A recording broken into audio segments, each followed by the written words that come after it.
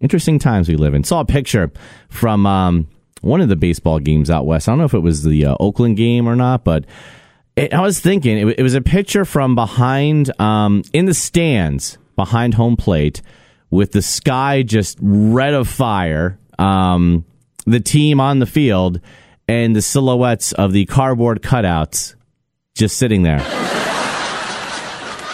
And all I could think of is if someone went into a time machine, right, and say they came back to like 2010 and said, hey, everybody, look, in 10 years, 2020, this is going to happen. And they lay it all out on the table. This is what's going to happen. You're going to have this COVID. You're going to have wildfires. You're going to have wild politics. You're going to have Carol Baskin. I mean, and they tried to warn it. We would have locked this person up in an insane asylum. It's like, look at this guy. What is he talking about? Guy from The Apprentice as a president, and some lady, fed her husband to a tiger, and the whole West Coast is on fire, and there's a hurricane every other day. You're crazy, I tell you. Lock that guy up. It's 2010. Everything's fine. Well, everything wasn't like super fine in 2010, but relatively speaking, compared to what things are now. We would have locked that person up. Someone went into a time machine and tried to warn us years ago about what 2020 was going to be. They would have locked us up. You got to wear masks all the time. And then people are going to argue about wearing masks all the time. And they're going to fist fight about it. It's like, I'm going to punch you because you're not wearing a mask. Yeah, well, I'm going to punch you because you are.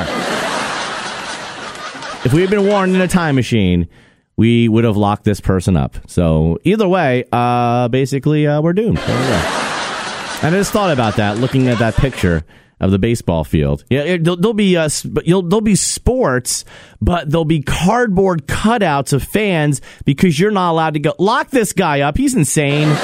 Where's the guys in the white suits with the big butterfly net to catch him? That's what they do with the crazy people. I learned that from Benny Hill. If I learned anything from Benny Hill, I learned a lot from Benny Hill, actually. So Benny Hill was like a father to me on TV. He really was. So as I was thinking about that, it's like someone came in a time machine and tried to warn us about everything that was going on that happened today. we will lock the guy up, or the girl, whoever got into that DeLorean and went 88 miles an hour. It's like, this is the future. You're insane. Get the butterfly net, get a straitjacket, put this person in a padded room. And then, like, in 10 years later, when, we're going to let this person not to say I told you so, they're really insane for being locked up for the last 10 years. So, yeah. So I think the moral of the story is, if you go in a time machine, don't go to the future. It's because if you go back to the past to warn everybody, it's not going to work out. You're going to get locked up. They're going to think you're a loon. Do what I would do.